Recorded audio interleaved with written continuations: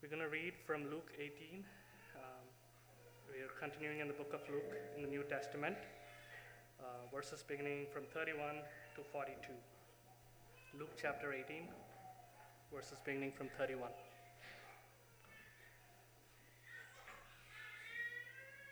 And taking the 12, he said to them, "See, we are going up to Jerusalem, and everything that is written about the Son of Man by the prophets will be accomplished. For he will be delivered over to the Gentiles and will be mocked and shamefully treated and spit upon. And after flogging him, they will kill him, and on the third day he will rise." But they understood none of these things. This saying was hidden from them, and they did not grasp what was said. And as he drew near to Jericho, a blind man was sitting by the roadside begging. And hearing a crowd going by, he inquired what this meant. They told him, "Jesus of Nazareth is passing by." And he cried out, "Jesus, Son of David, have mercy on me." And those who were in front rebuked him, telling him to be silent. But he cried out all the more, "Son of David, have mercy on me." And Jesus stopped and commanded him to be brought to him. And when he came near, he asked him, "What do you want me to do for you?" He said, "Lord, let me recover my sight." And Jesus said to him, "Recover your sight, your faith has made you well."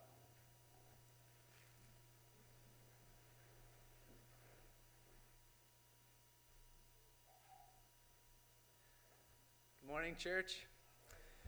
Thank you, Raven.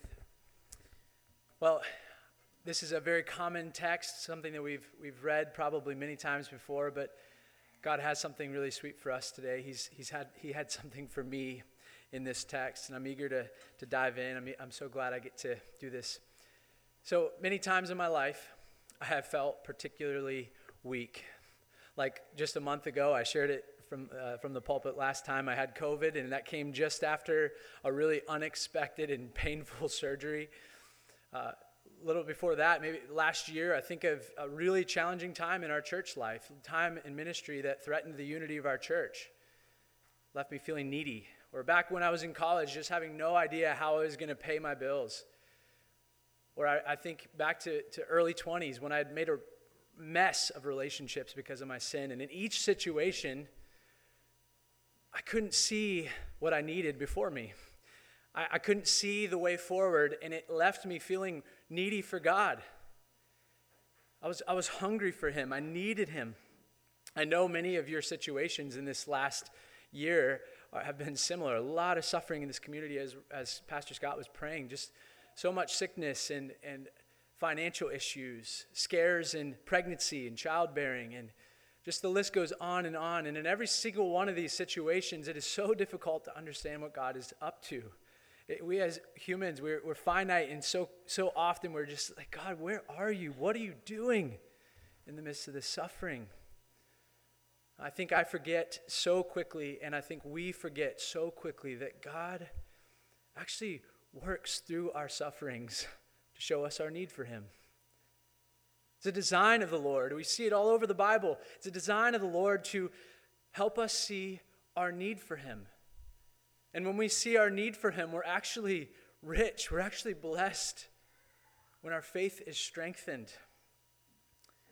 And we need that because when the table is spread before us with abundance, when we have everything we need, it is so easy to be faithless. Isn't it true that when we're most wealthy and healthy, that we're often the most faithless? It's when we're needy that we often see our need for God. Today we're going to see the story of the least in the society, a blind beggar put great faith on display. And I think it's going to challenge us. It's going to show us that this is the rich man. This is the truly rich guy. And that the main point that I want to help us get to today is to see that the path to more faith is actually the path of the cross.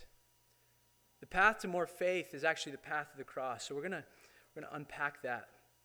Let's go ahead and dive into the text. It'll be up on the screen, and you can follow along in your Bibles if you like. Verse 31. And taking the 12, he said to them, "See, we are going up to Jerusalem, and everything that is written about the Son of Man by the prophets will be accomplished." So Jesus tells his disciples actually 3 times. This is the 3rd time in Luke that he predicts his death. And so he says, hey, we're going up to Jerusalem. What's significant about Jerusalem? Jerusalem is actually all over Luke. That's because Luke has a structure that's geared around a travel narrative. It's all leading to Jerusalem. Why Jerusalem? Because that's where Jesus was going to die. It's the climax of his ministry. It's the means to his victory. But we're told that the disciples don't understand. We're going to get that there in just a second. Jesus explains what's going to happen to him there. Verse 32, for he, the Son of Man, will be delivered over to the Gentiles and will be mocked and shamefully treated and spit upon. And after flogging him, they will kill him, and on the 3rd day he will rise. Jesus is here summarizing what the prophets have foretold about the sufferings of the Messiah. I think Jesus is alluding to Isaiah 53. We were there just a few weeks back. And Daniel 7:13, where we see explicitly that the Son of Man is going to suffer at the hands of Gentiles. But I think Jesus is speaking more broadly to the entire Old Testament prophetic witness that the Messiah was going to suffer. Even back in Genesis chapter 3, we're told that even as he crushes the head, the offspring is going to crush the head of the serpent, that his heel would be bruised.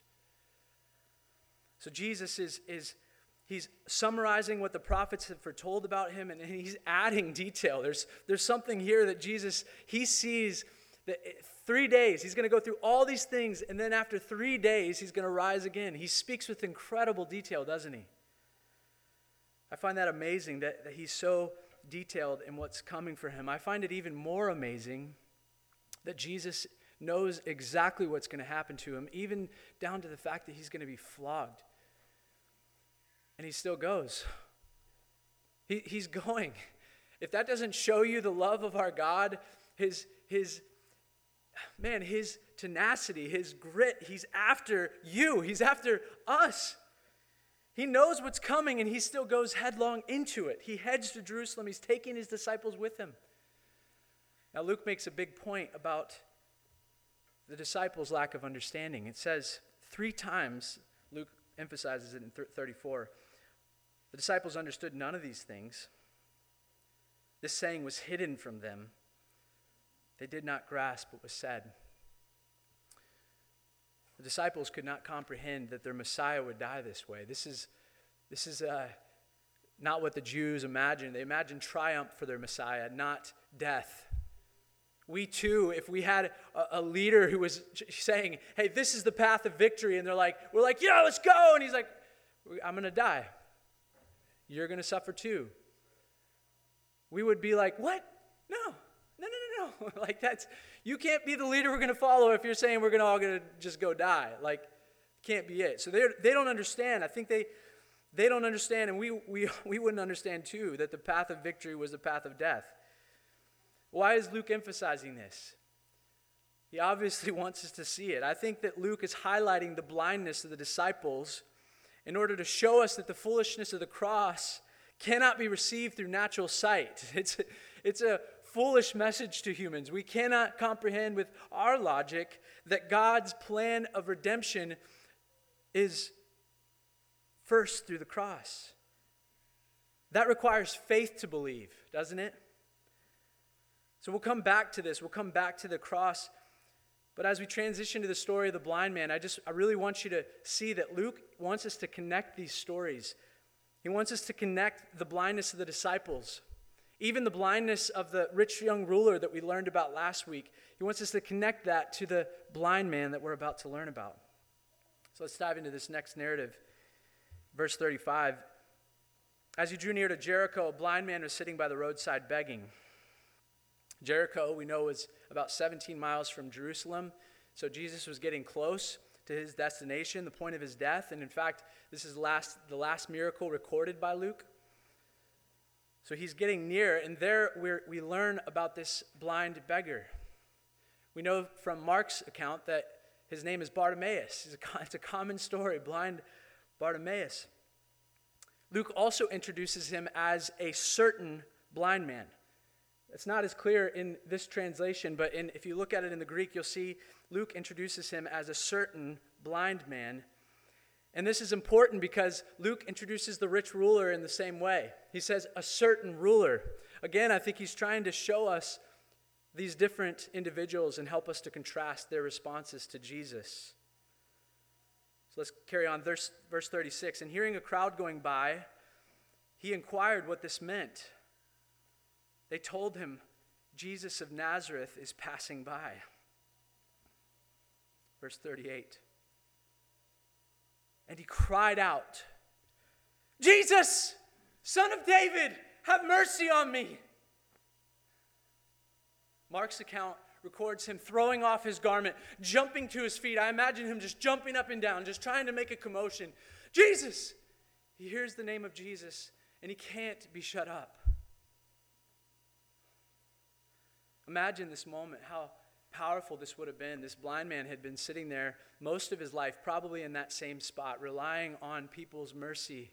Probably led there day in and day out so that he can make enough, so that he can survive. This is not like our situation in America where there's so many government programs to care for the disabled. I saw something I think like this in Bangladesh. I visited Joanna's brother in Bangladesh a few years back and saw blind people and crippled, laying with faces in the dirt, hands spread out for hours upon hours a day, waiting upon the mercy of another. This is a pitiful situation, and the man is obviously desperate when he hears the name of Jesus. He hears that there's hope for him, and he cries out. We're told that the people tried to silence him. As he screamed, Son of David, have mercy on me, it says in 39, those who were in front of him rebuked him, telling him to be silent, but he cried out all the more, Son of David, have mercy on me. I love the persistence of this man. He doesn't allow society's voices of, shame. Hey, shut up. This is an important man. You get back.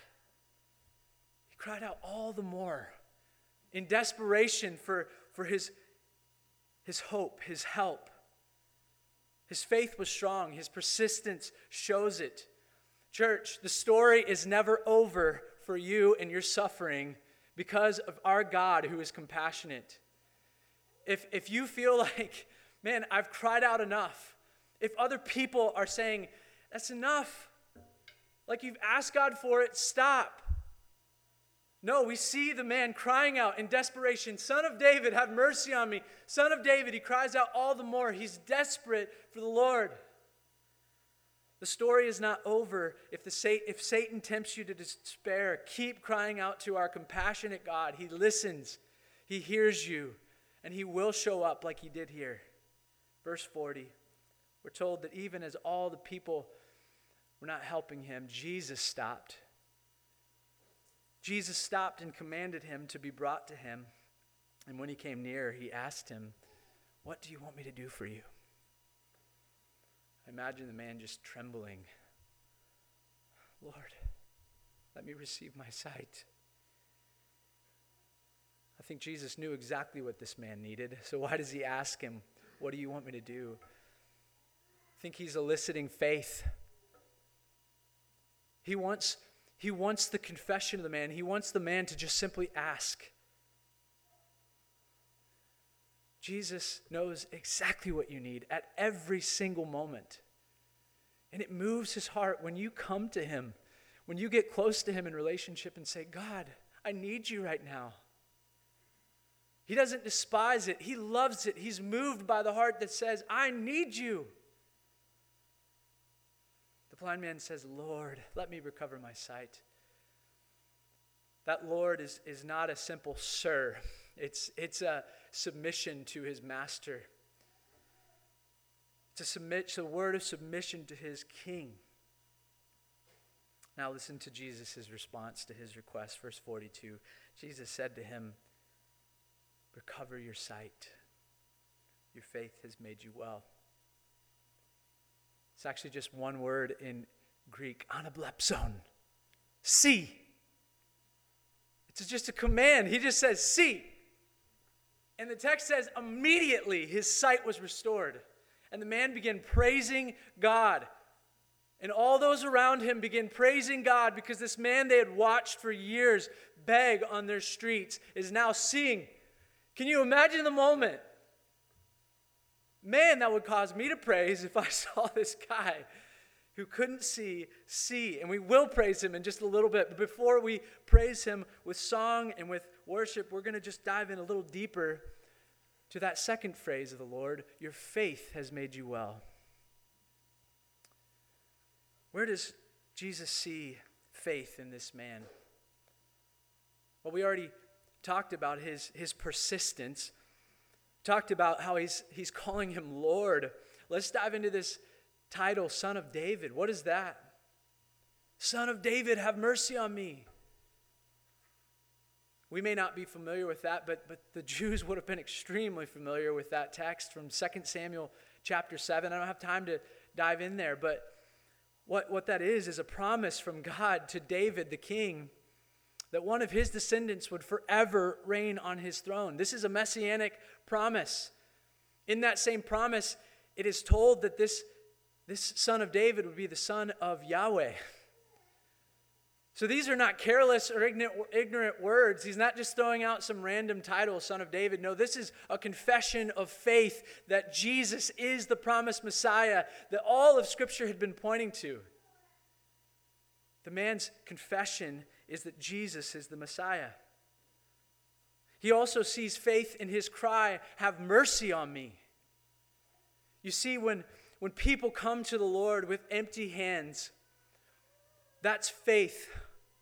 Because it turns faith away from self, away from possessions, away from self-righteousness, and says, I need you. Help is not in me, it's not in stuff, it's in you. That's faith, and that's what this man had when he cries out, have mercy on me. Think of the faith of the tax collector in the temple just a couple weeks back. He beats his chest in the temple. Lord, have mercy on me. He's not like the Pharisee who stands far off and, glad I'm not like those guys. He's not like the rich young ruler who says, Jesus, I've already done all that stuff. He doesn't come with self-righteousness. He doesn't come with possessions. He doesn't have anything. This man is empty. He's broken. He's blind. He's the least in society. And he says, desperately, have mercy on me. It's in Jesus alone that the man will find hope and healing. Such a different approach than the rich ruler who's nonchalant as he comes to him. What must I do to inherit eternal life? Yeah. You go to the next stuff. No, this man is desperate. Oh, Lord, have mercy, Son of David. Making a commotion. He's desperate. Reminds me of that hymn, which we're going to sing, Rock of Ages, in a little bit, but it says, nothing in my hand I bring, simply to the cross I cling. Naked come to thee for dress, helpless look to thee for grace. Foul I to the fountain fly, wash me, Savior, or I die. That is saving faith, church. Helpless. Empty hands, right? Naked.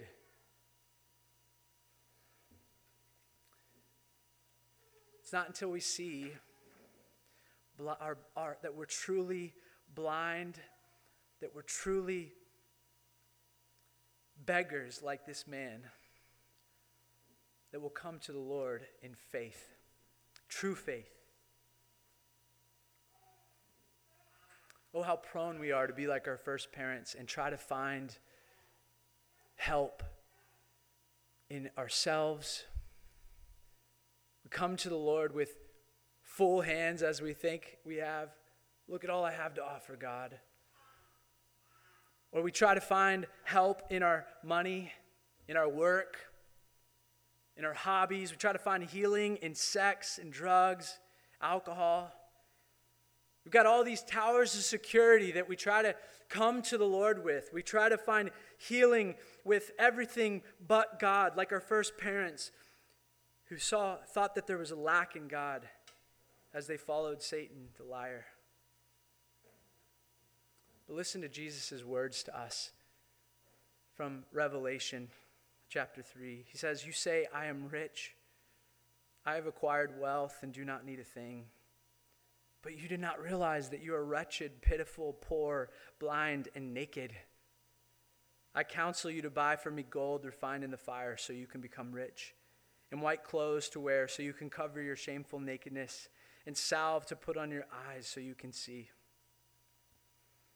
Oh, if you want to know true riches, if you feel poor and you're running after money or a job or something like that to fulfill your need, come to Jesus. He says he's like gold refined in fire. There's nothing more pure. There's nothing more valuable than him. If you want to know cover for your shame, cover for your nakedness, come to Jesus. He says he's like white clothes to cover you. If you want to know healing, he says, come to me. I have healing. I'm like a healing salve for your eyes. Come to Jesus. If you have not surrendered to him in that sort of way, I'm empty-handed, Lord. I'm wretched, pitiful, blind. I have nothing. He simply invites you to come to him empty-handed. We've got to stop pretending that we have it all together. That's when we'll find healing. We come to Jesus empty-handed. I love one Luke scholar. He helped me this week as he writes this. The irony of ironies is that the blind now see and the unrighteous become righteous, whereas the seeing have become blind and righteous have become unrighteous. Why? Because boasting of their own self-righteousness, they do not accept the only real righteousness, the righteousness that comes from God and is by faith. Isn't this what Jesus meant when he said that many who are last will be first, and the first will be last?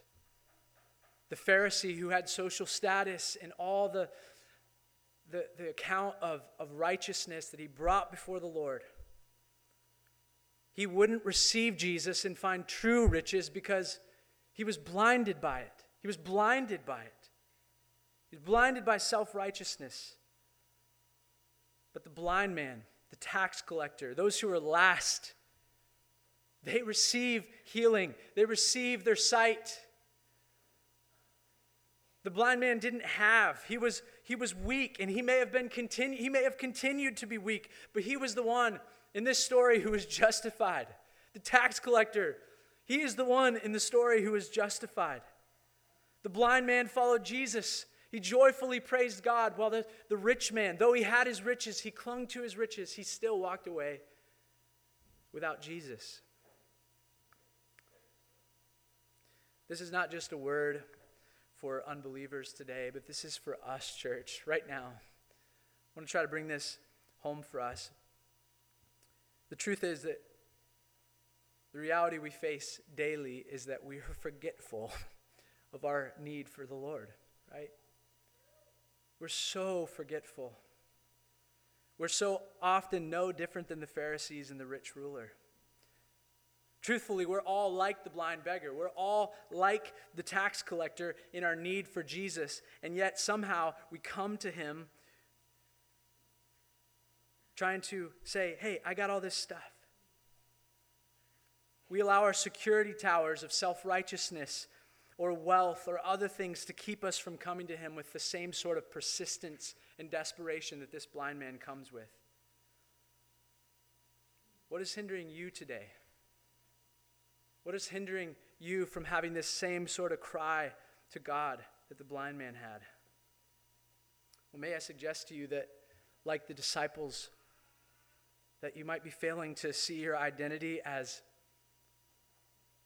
those who are called to take up their cross and follow Jesus. We're called to take up our cross like our Lord. When John writes to the church of Revelation, he introduces himself as a brother and companion in suffering.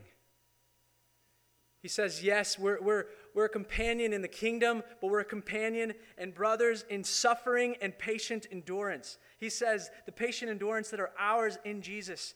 Church, the kingdom belongs to us. Heaven belongs to us. But in this life, As we follow Jesus, we are called to patiently endure. Sufferings are ours. Endurance is ours. Part of our identity as disciples of Jesus is that we take up our cross. But we live in a culture steeped in prosperity. We live in a culture that runs not after Jesus with desperation, but after wealth and prosperity. The hope for this world is not Jesus, but money, sex, power. It's everything but him. So how in the world are we going to stand in this culture? How do we not fall into that trap? How do we not grow faithless because of our prosperity? It's to embrace the path of the cross. Here's what I mean. When we embrace the path of the cross, when we give ourselves away, when we adopt, when we foster, when we give beyond our own means, when we love those who are unlovable, when we do the things that the Lord calls us to do, it leaves us feeling empty. It leaves us crying out to God for mercy, for help, for those that we're serving, for our own hearts. When we pursue the path of the cross, we cannot constantly, even if we're wealthy, we cannot feel like, man, I'm good. When we take the path of the cross and we serve beyond ourselves, it leads us to faith. It drives us to feel our need for God. When you're looking around and all you see is wealth, health, and prosperity, I want you to praise God. I want you to thank him for that. That's a good thing. I believe that heaven, it's a taste of heaven when we have those things. So praise him. But don't let the praise end there. Let the praise drive you to give away. Ask the Lord, what is it that you're asking me to do with this prosperity, with this wealth? What would you invite me to give? As we take the path of the cross, we'll find ourselves needy for the Lord. We'll find ourselves hungry for him, desperate for him. I want to speak to those who don't look around their life and see prosperity, but who feel just like everything is suffering and pain. I want you to know that this story highlights the riches of the blind man, the one who was least, who had nothing. We cannot understand so often when we're walking through suffering and trials what God is up to, but so often the suffering we endure is meant to bring us to Jesus. And if we come to Jesus, we are richer than the one who has everything and without Jesus. Isn't that true? We are rich if we have Jesus. And if your suffering drives you to want him more, to need him more, to cry out to him more desperately, then you are rich. I need you to know also that you're not alone in this. Jesus walked this path before you. He was headed on a journey to Jerusalem, daily suffering, daily enduring the pains of this world so that he could empathize with you.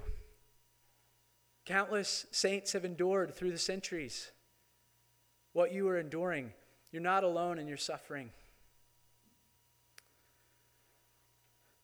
And I also want you to know that just as Jesus would raise again on the third day, there is a third day coming for you.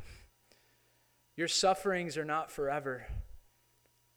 Your sufferings have a purpose. God is good in them and what he's teaching you, but they will not last forever. You have an inheritance waiting. Amen. God will bring you through it. We will rise again. I want to just point to this amazing point in Hebrews chapter 12. He says this, it is for discipline that you have to endure. When you hear that word discipline, I want you to think the care of a father with a son trying to train them in things, simple things like taking a bath. My son hated taking his first bath. And then he loved it. It was like his favorite thing. But he had to be trained. Eventually, he's going to like having his face clean, but now he still hates it. He finds it so painful every time I put that washcloth on his face. He hates being dressed. He wants to stay naked all day. But I need to clothe the kid. I need to train him. He's going to hate potty training. Some of you know that well. Walking through it. but he needs it. God is treating you as sons. He disciplines us for our good. It says that we may share in his holiness. For the moment, all discipline seems painful rather than pleasant, but later it yields the peaceful fruit of righteousness to those who have been trained by it. You are being trained by it, by your suffering. You are being trained by it. God is treating you as sons as you endure, that you might share his holiness, that you might gain this harvest of righteousness, that you might become like him, that you might be truly rich. In your poverty, in your nakedness, in your brokenness, as you come to Jesus, he is giving you riches. He is giving you life. And if we learn this lesson, church, if we come to understand that when we walk through sufferings, that God is good in them and he's working on our behalf, we can be joyful in our suffering. I was with the Lebanon congregation this morning, and I just said, man, we can, one day, if we understand this, we can understand that our wrinkles are not forever. They're reminding us that we're going to get a new body, a forever facelift. Right? Like, I have like crazy amount of smile lines. That's the positive way of putting it, right? That's my wife. She always says, it's smile lines. It's not wrinkles. But we're going to look young. We're going to feel young when we enter the kingdom. But right now, all these sufferings, all these burdens, everything we endure as our bodies break and we feel lack everywhere we look, God is teaching us that we need him, that we're like the blind beggar.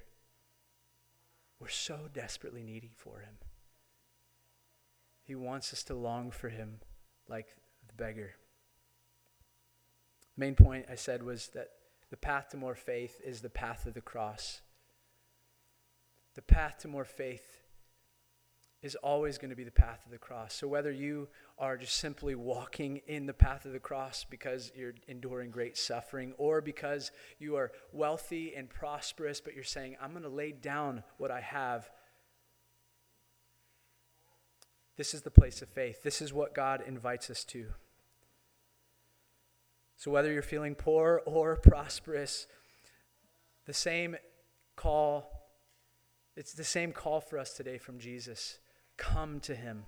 Come to him as needy, desperate beggars as we are. He's preparing us for glory in this process as we come to him.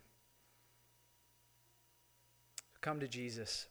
He's the founder and perfecter of our faith. And it's him who endured the path of the cross. He despised its shame. And is seated right now at the right hand of the throne of God. And he will take us there too. That's where we're headed. Amen. We're going to pray together. God, we thank you. You are good. You're a good Father. You're a good Father. You're working in all of our suffering. You're working in our pain. You're bringing us to true riches. You're bringing us to true covering. Lord, I ask that if anyone's suffering in this room, you would bring healing.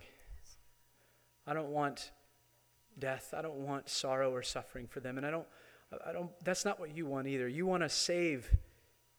You're going to give us eternal happiness and wealth and prosperity. But until that day, Lord, help us to trust you. For those who are prosperous, Lord, let us not grow blind and faithless through our prosperity. But Lord, let us lay down our lives as you, Jesus, did. You were the most prosperous of all, and you left the throne. You became poor so that we might be rich. Lord, increase our faith. Whatever it takes, would you increase our faith? Help us to come to you, desperate Son of David, have mercy on me. Have mercy on me. Lord, we love you and we praise you. You're worthy of worship. You're the one we come to who's able to heal. It's in the name of Jesus we pray. Everybody said, amen.